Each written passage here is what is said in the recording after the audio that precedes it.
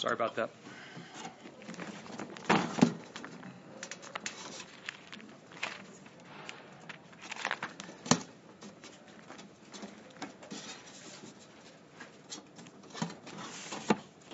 Wow, sorry about that. That was a delayed setup.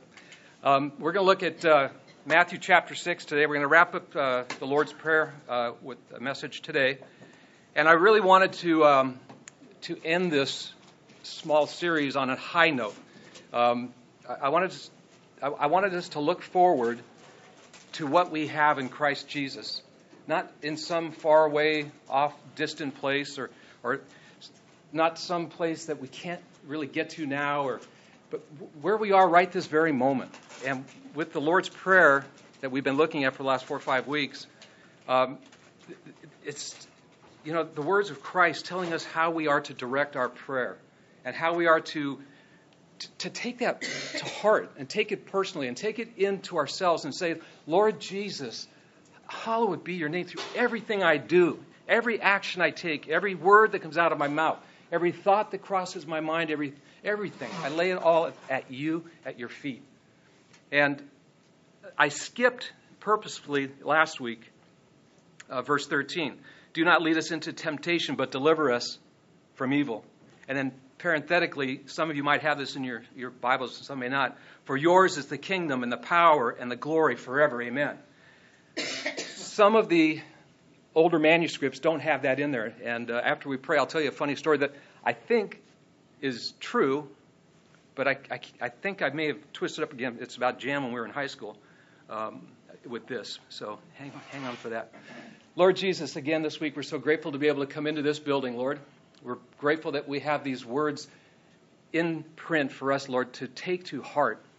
Lord, I ask you, please be with us now. Be with me now, Lord, as we look at this, and that we take something from this, Lord, and direct our love and our adoration towards you as we leave this building today, Lord. We love you, and it's in your precious name I pray. Amen. So the Lord says in verse 9, pray then this way. Our Father who is in heaven, hallowed be your name. Your kingdom come. Your will be done on earth as it is in heaven. Give us this day our daily bread, and forgive us our debts as we have forgiven our debtors. And do not lead us into temptation, but deliver us from the evil. For yours is the kingdom and the power and the glory forever. Amen and amen. Although this little doxology at the end there may not be in some of your Bibles, it was in some of the earlier manuscripts, and I hesitate teaching like this because I don't want you losing confidence in what scripture you have. It's in there if it's not in there. It was put in there probably by a translator just to wrap it up. I don't know, King James have it in there, Martin? Yeah. They do. So it's right then. If it's King James, it's right. Bless you, my brother. But everything in that statement is theologically sound. For yours is the kingdom and the power and the glory forever and ever. Amen and amen. That's where I want to wrap up this Lord's Prayer. That we look at the King, Christ Jesus. His kingdom, His power, and His glory forever and ever. Amen. This kingdom is not something that's far off to us. Martin often talks about eternity is forever and it's now. It's not when we get to heaven, that's when eternity starts for us. It's the same with the kingdom of God. We don't have to look forward to getting to heaven to enter into the kingdom of God, although that is what's going to happen. The kingdom of God is now. For us that believe in Jesus Christ, we have that power to know with all assurance that when we leave this planet, if we are believers in Jesus Christ, the very second we leave, we are going to be in His presence in heaven forever and ever. Amen. His kingdom, His power. His power isn't on hold now until we get to the kingdom. His power is in place now. The reason I wanted to go out on a high note on this is because, quite frankly, when I turn on the news during the week and I see what's going on in this world, I know it was said many generations ago probably that this is the worst generation they've ever seen. My parents thought that when the Beatles came on, the scene with their crazy haircuts. They were right. They were close. And then us children of the 70s, with our baggy pants. I remember, just the baggy pants and the long hair, and look back on those pictures now and think, man, that was the worst time ever. But now, look around. Open our eyes and see. Where is God's kingdom? Where is God's power? Where is God's might? Where is His authority in what we see in the globe? Imagine where we would be without the Holy Spirit on this planet. We do not need to lose hope, little children. That's what John says in 1 John. Don't lose hope. Don't take your eye off the mark. Don't take your eye off the ball. Don't take your eyes off of Jesus Christ. When you turn on the TV and you see the chaos, it's happening. You can't deny it. There's Coptic Christians being beheaded. You can't deny it. There's little children being used as target practice. You can't deny it. That doesn't mean our God is out of control. That our God does not care. He does. I had an email from our missionary this week in Albania. And not me personally, but the group one that he sends out. And I have such admiration, if you will, for missionaries. It's a tough life. You're called to be a missionary. You're called to be a pastor. You're called to be whatever the Lord has called you to do. But he sent me this email and said that he's in Greece. Somebody broke into his car, stole luggage and passports and credit cards and cell phones. And as I'm reading this, I'm thinking, okay, Lord, if that was me, how on the scale of boiling, where would I be on the scale? We talked a little bit this morning about that subject too. Reading his email about what was going on in Greece, he said that the Lord is in control. Through this, he saw people that have come up and gone to bat for him. A young man gave him a cell phone charger because the cell phone company won't be open until Monday. The battery's running out. So he said, just take my charger. He ran into a Christian couple, and they bought him dinner. He had no money. It's just, so in this chaos, we as Christians, we need to let our light shine. We can't retreat and say, okay, they're taking over the school system. Okay, they're taking over the government. They're making it hard on me. We as believers need to stand on the firm foundation of Jesus Christ.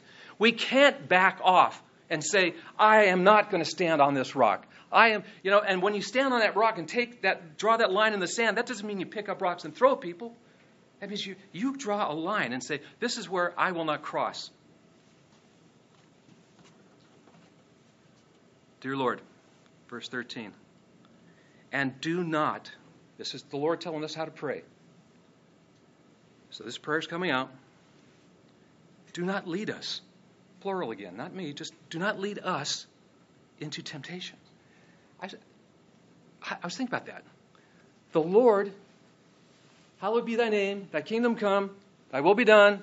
Don't lead us into temptation. So I got the picture reading this of God up in heaven looking down at us and said, I'm going to tempt you. That's not what that word is. That's testing. That is testing. Lord, don't lead us into a testing. And he doesn't stop there, he says, but deliver us from that. When you test us, Lord, there's going to be testing. There's going to be trials. We're going to look around to see things. Lord, don't lead us into that testing. But if you do, it's for a purpose. It's to prove something. It's to see where we stand with Christ. It's to see, quite frankly, do we have the wherewithal to get through these things? And we all have had seasons of testing. I dare say any of us in this room haven't had a testing in their life. When you go through that testing, remember, He's with you. He's not trying to trip you up. He's not going to say, I'm putting this test in front of you, and I'm hoping from the highest throne of heaven that you stumble on this one. So I can say, ha!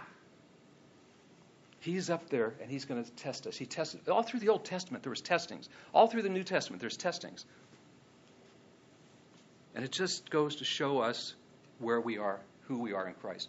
And I am, if, on a scale of 1 to 10, if you have works and grace, man, I'm not a works guy. I don't think that he's testing me. I'm working harder. I'm trying harder. Therefore, I'm a better Christian. I'm a grace guy. I'm on the other end of the spectrum, that it's His grace that gets me through this testing, not my power and my might, not my desire. I got to quit smoking. The willpower. I got to stop. No, that's not it. His grace got me to stop smoking when I was a kid, not my power. You remember how hard that was? It's been 40 years, and I still remember it. It wasn't my wherewithal. It wasn't my sucking it up. It was God, His grace, and His mercy, and His love in my life that got me through that. That's a minor thing. And again, we've all had these testings. And without His grace, without His love, I couldn't get through it. So do not lead us into this testing, but deliver us out of it. When you test us, Lord, know that when I pray, you hear, and you're going to get me out of this. I don't know how long this testing will be. I don't know how long the field will last. I don't know how long this testing period will go on. But I know, and I have faith, that when I go through this hard time, that He's on the other end waiting for me. He is going to direct my path. He's going to send the Holy Spirit and say, comfort Mike. Comfort Mike when he's laying on his pillow and he's crying, doesn't know what to do. Just like the psalmist. We talked about that last summer. How many times David laid on his pillow, his face flooded with tears. And he didn't hide that. He didn't say, I better not include that in Scripture because I'm a stalwart king. I can't let that out. He said, I need to let that out so that you can see. Take it to the Lord. Take the pain and the hurt and the angst and take it to Him. And He will take care of it. I want to look at something real quick. Turn to Philippians chapter 3. And sometimes when we look around and we see the chaos and the craziness in this world, and we wonder if there's any hope, Paul, writing to the Philippians, wanted to make sure they understood there is hope. He wanted them to see that there's hope beyond the mess that they're in. Philippi was an interesting place. It was conquered by Caesar.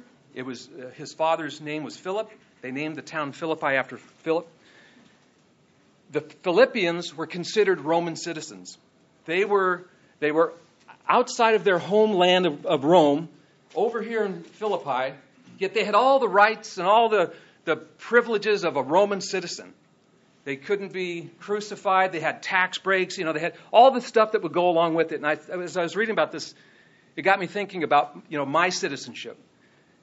I was born in Ireland. My heart is still a little bit over in Ireland. I'm an American. But back there, there's just a little bit of Irish left in me. I am no longer a citizen of Ireland. I am no longer a citizen of the United States. Canadians are no longer citizens of Canada. We are in Christ's kingdom. We are His citizens. We are His people. We reside in America. We have friends that reside in Canada. Family in Ireland, right? But those that are believers, we have a new place. We have a new citizenship. And that's in His kingdom. And with that comes all the privileges of being in that kingdom. Like the Philippians, they weren't in Rome, but they had all the benefits of Roman citizenships. We have the same. I don't like the tax structure in California. I just don't like it. It's not fair. But I'm not a citizen of here. I have something to look forward to. And I know when I get to glory, I don't have to worry about the crazy tax rates in California, right? I'm a citizen of heaven. And Paul says, Philippians 3:20, for our citizenship is in heaven, from which also we eagerly await for a Savior, the Lord Jesus Christ, who will transform the body of our humble state into conformity with the body of His glory by the exertion of the power that He has even to subject all things unto Himself. He says, for our citizenship. It's ours. It's our citizenship that now we claim in heavenly places. We don't have to worry about, amassing a bunch of stuff here. It's all going to be gone. We have responsibilities to take care of our family. We have to take care of, debts and obligations. But we don't have to stress about those constantly. And I'm sensitive to the fact that, sometimes ends don't quite make it. I get that.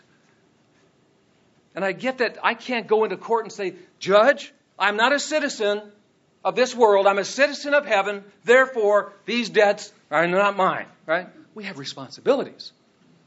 When the paycheck comes in short and we've got another day in the month, that's a reality. And yes, we'll stress about those things. But if we take and we look forward and we see that our citizenship, and this word citizenship is really interesting. It's like this communal thing that we have is with Him. Our Father, who art in heaven, is where I'm going to be someday. For our, he's talking about, now Paul was writing to the Philippians, but he's talking to himself, the disciples that were with him, to us, to believers. Our citizenship is in heaven. And what do we do? Paul says right here, for which also we eagerly await. We need to have the mindset that we are eagerly waiting to get back home. Heaven is our home.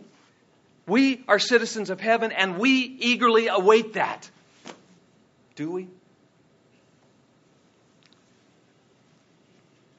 I do. I have great faith and belief that my home is in heaven. That when I take my last breath on this planet, before the flickering of an eye, I'm going to be standing in the presence of my King and Redeemer, Jesus Christ. That is powerful in my life. That is just the most wonderful thing to think when the pressures of life press in on me. Glory bound, baby. I am glory bound, as the old gospel hymn said. That's where I'm going. And you can't revoke this citizenship. It's unrevocable. Just like when he took the bill of sale of your debts, we talked about a few weeks ago, and he destroyed it, nailing it to the cross. That's where my citizenship is, nailed to the cross. That certificate that I got from the government that says you are in now, little A number on there. Nope. Doesn't matter. My kingdom is going to be with Him someday. For our citizenship is in heaven, from which also we, all of us, eagerly await. What are we eagerly awaiting? We await for our Savior, the Lord Jesus Christ. We eagerly, we are pressed with all eager anticipation the coming of our Lord Jesus Christ. We're going to see Him when we get there, but He's going to come back and get us here. If we live long enough, if He tarries and we're still alive and He comes back, He's coming back as a conquering king over His kingdom. And we eagerly await that. And if He doesn't come and we get to go home first, we eagerly await getting up there to Him. That is so powerful that we get to see Christ the King. The reality of Christ, the baby in the manger. The reality of Christ, the little 12-year-old boy playing in Jerusalem. The reality of the grown carpenter. The reality of a Savior that went to the cross and spread His arms and said, this is for you. I eagerly await that. I can't wait to see that. That's the joy I want you to have. That's the expectation that Paul has for all of us. Don't get distracted by the day-to-day. Don't get distracted by what's on the news. Focus steadfastly. Set your face towards the cross. Our Christ lives. Our Redeemer lives. For our citizenship is in heaven, from which we also eagerly await for the Savior, the Lord Jesus Christ. What's He going to do? When we eagerly await and we see His coming and we get into His presence, will transform. He's going to transform the body. Our body, when we get to heaven, is going to be transformed. You know, when Jan and I would sit out in the patio, and I'd get up yesterday afternoon, and every time I stood up, I was creaking. And, you know, the joints were popping. And I'm a relatively healthy guy. And I'm thinking, man, if I got this run left, am I going to creak my way to the glory? He's going to transform my body. What will that look like when I get there? I don't know. But I know He said He's going to transform it. I think about the people who have gone ahead of me. I think about a loved one laying on the bed, dying of cancer, crippled and can't move. Having faith in Jesus Christ. He's ahead of me. I look forward eagerly to seeing that transformed body. That's not when you see that person there and they're just about to go. They're going into glory. They're going into Jesus Christ's realm in heaven. They're going to be welcomed. They're going to get their passport stamped. Come home, citizen. You know, and just to put it on just people terms and life terms. You know, like if I was to go back to Ireland, and I eagerly await to get back there. I can't wait to see my relatives. I can't wait to the smells that are back there. I can't wait to the sounds and the green. And I got my passport in hand. And I get to the airport and I run on the airplane and I run off there and I present it and they say, come on in. That's what it's going to be like when we get to heaven. Come on in. Your name is etched in the Lamb's Book of Life. It's right there. He's going to see it and He's going to say, welcome. That's exciting. That's where we need to have our faith locked into. He will transform the body of our humble state. It won't be like this one forever. He's going to transform it. Into what? Into Arnold Schwarzenegger body or, you know, a model's body, or what is He going to do? No. He's going to transform it into conformity with the body of His glory. Our bodies in heaven are going to reflect God's glory. His glory shines. My body's going to shine. Why? Because I get to praise Him in eternity. Not because I want to look cool. Not because I need to look like Arnold Schwarzenegger. Because He's going to transform my body so I can focus on Him. And I won't be creaking when I worship. You know, we saw it in Isaiah when the angels are around and they're flapping their wings and they're praising, holy, holy, holy, right? There's no creaking in those wings. They're just praising God. That's what we get to do when we get up there. We get to stand there. Glory to be God. Glory to Him in the highest. That's exciting. That's where I wanted to end this little series with. That's where we're going. He's going to transform the body of our humble state into conformity with the body of His glory. How? By the exertion of the power. By God's power. By His exertion of His power. Now think about this. He created the universe. He created everything around us. What kind of power did that take? He's going to use that same power that He created the universe with to transform our body. That's some effort. That's some body. That's so we can focus on Him and worship Him. You know, we've all had friends and relatives say, I can't wait to get up and have a cup of coffee with Uncle Joe when I get to heaven. Or, you know, my brothers, you know, can't wait to go up there and have a beer with Dad. That's not it. That's not it. If that's your theology, check it. We're not going for coffee. We're not going for a cold one with Dad. We're going up there to worship the King. Not in an old broken way. Not in a beaten down way.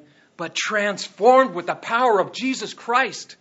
With His shaking together and pressing this world and this universe and spinning it. That's what He's going to do to us. A little meek us. I can't wait. Can you just imagine? by the exertion of the power that he has even to subject all things to himself. Nothing is going to escape his authority. Nothing. That's a powerful thing. Think about that on the other side of the coin, as I often say. If you're not a believer in Jesus Christ, his power isn't diminished. His authority is not diminished. Right? He's got the same power, the same authority, the same might. What's going to happen if you're not a believer in Jesus Christ?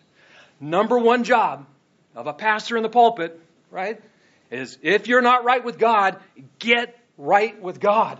Repent and turn in faith to him.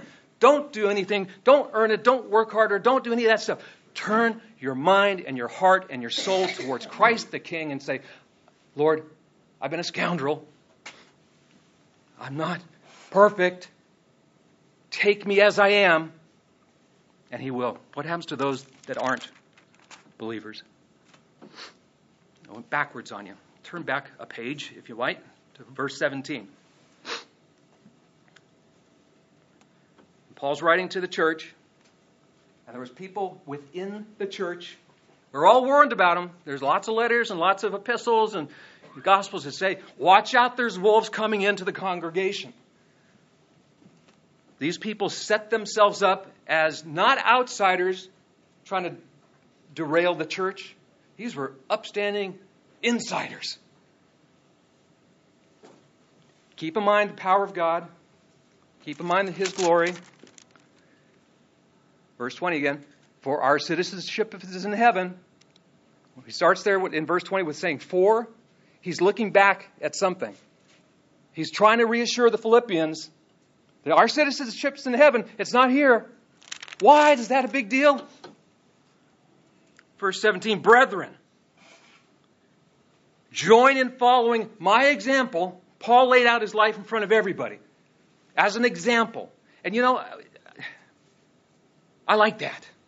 I like laying out an example. I like telling you when the power of this gospel is more than I can imagine.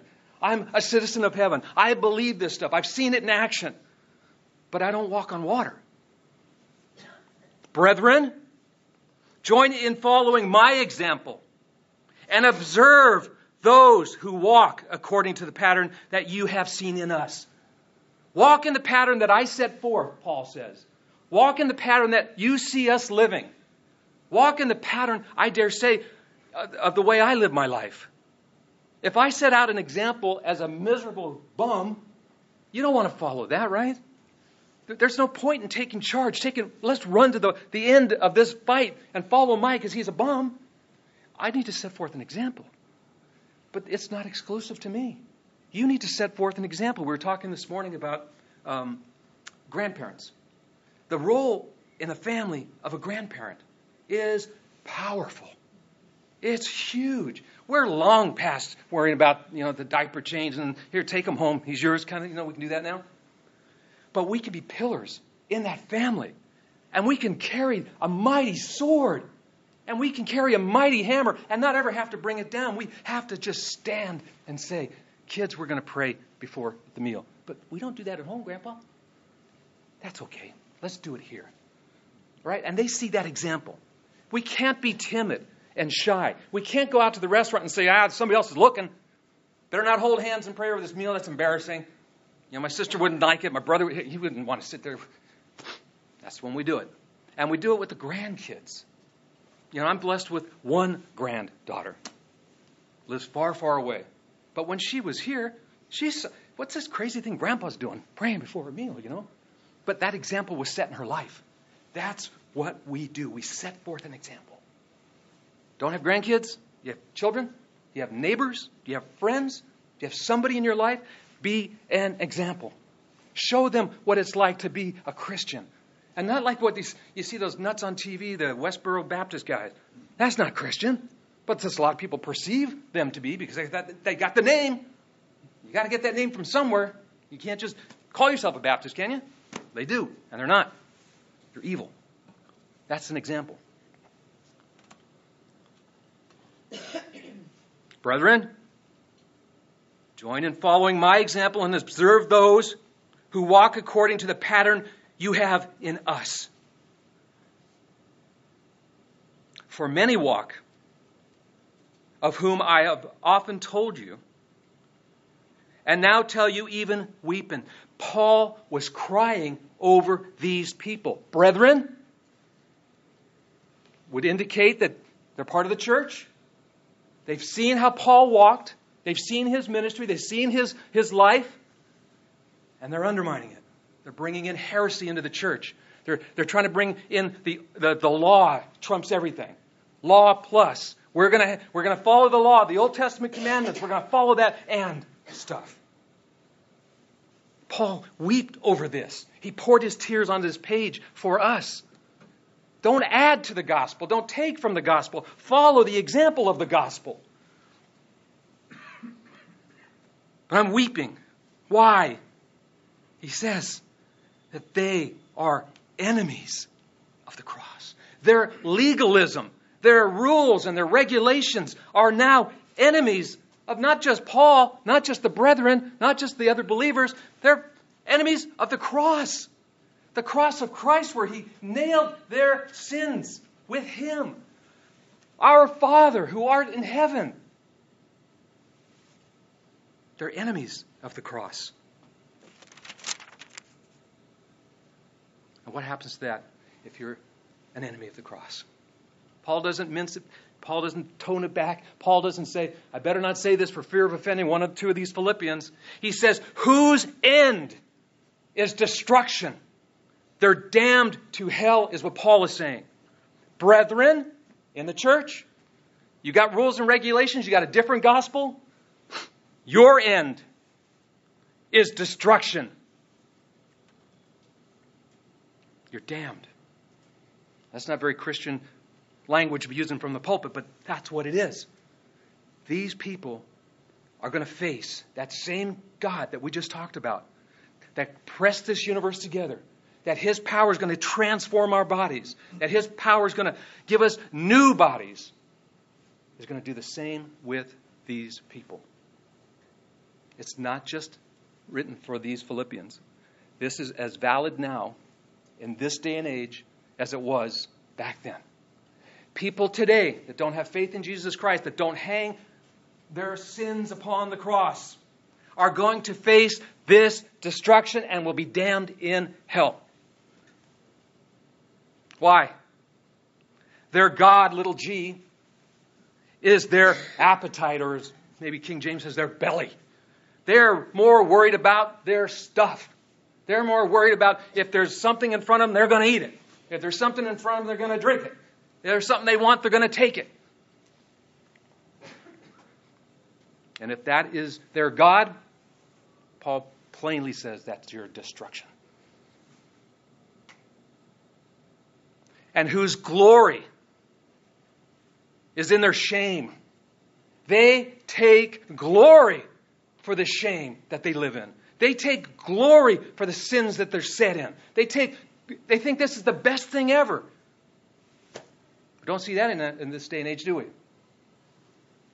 You turn on the TV and you look at the stars. You look at the Hollywood group, and there's some believers there, and I'm sure there's some good guys, but they don't care about any of this stuff. They look at us as like we're crazy. We're not crazy. I don't hate them. I want them to see this. I want them to see that their destruction is at hand. They put, the TV thing where they're living their life on TV, the reality stuff, and they think that's good. They take pictures of their bottoms and they put it up on the internet for the world to see, and they think that's good, and they think we're crazy. I dare say, we're not. They glory in their shame, and they set their mind on earthly things. And then he says again where we just were, but our citizenship's in heaven. We don't set our mind on those things. Our belly is not our God. Our stuff is not our God. Our God is Christ the King. And we glory in Him. And we worship Him. And we look forward gleefully to being able to be in our homeland, in heaven, with Him someday. And I'll close it with this. And we're a small group, and I don't know where everybody is with the Lord. But I will say, if you're not with Him today, today is the appointed day. This is the hour. You can be either one of the verse 17, 18 guys, or you can be one of the verse 20 guys. My prayer today is that you become a verse 20 guy or gal. That you set your heart towards home. And if you can't call it home yet, reflect on that. Think on that. Soak that in. Take it in. And say, Lord Jesus, forgive me, a sinner. That's all you have to do. You don't have to go to the passport office. You don't have to go wait in long lines at the Federal Building in L.A. And it's not a week-long event. You're going to say, okay, I got to fill out all the forms, send in my $600, wait a year and a half to get the papers back, and then I'm in. You turn to Him in faith today and you say, Lord Jesus Christ, forgive me, a wretched sinner. And that's all done. And at that very moment, you are fully justified. I love that doctrine. But you are fully justified in the sight of God. There's no more stuff you have to do. And then for the rest of your life, you work out your sanctification with Him. You work out your Christian life as you move along. You don't have to be perfect today to be a Christian today. You just have to stop and say, Lord Jesus Christ, forgive me, a sinner. And at that very moment, your passport stamped. He's going to be calling you home. He's going to meet you in the air if you're long enough on this earth and He comes back. But if not, don't fear. Don't fear this verse 17, 18 guys. Stand firm on the rock of the 19 and 20 guys. Jesus Christ loves you. Make this the day. And if you're not you're a believer, but you've had a rough few months, rough couple years, decade, it's just as good today to say, Lord Jesus, take this burden from me. I haven't been perfect, but I'm perfected in you. And He'll welcome you back. He's not waiting up there to step on you. He's not waiting for you to say, I'm okay, come on back. And you come back in fear and timid. And He says, okay, now I'm going to get you for those 10 years you've been a decadent fool. He's going to say, come on home. Welcome back into the family. So that's my prayer for you today. If you're not a believer, become a believer. If you're a believer, but you've had a tough go of it, let today be the day. Go forward. Look forward to your next adventure with Christ Jesus. Look forward to your next, whatever He has for you. Let's pray. Father, we're so grateful today that we could look at this message, Lord. And we're so thankful. We're so thankful that we are yours. That we are citizens of your kingdom, Lord. Lord, for those of us here today that might be not sure of their relationship with you, my prayer is today, Lord, that they come face to face with you and see the reality of who you are. And Lord, for some of us that may have been going aside and asunder, that you give us peace. And you know that we come to you in prayer and we say, Our Father who art in heaven, hallowed be thy name. And mean it. That we repent and we turn to you in faith. And your grace will abound in our lives. That we don't have to work or earn or get brownie points, Lord. That we just have to, in faith, turn to you and say, forgive me, a sinner. Lord, lead us out of this room. Lead us into the mission field that you would have for us. Bring us into the contacts that you would have for us this week, Lord, that we can stand boldly and say, I have a God that loves you. Let me introduce Him to you. Give us that opportunity just once this week, Father. And that we have the boldness to stand on all the promises and the things that we have to look forward to, Lord, with you. We love you. And it's in your precious name I pray. Amen. Let's stand, and I just love it the way the Lord puts these songs together. This particular song, I'll Fly Away, was something that came to me last Wednesday or Thursday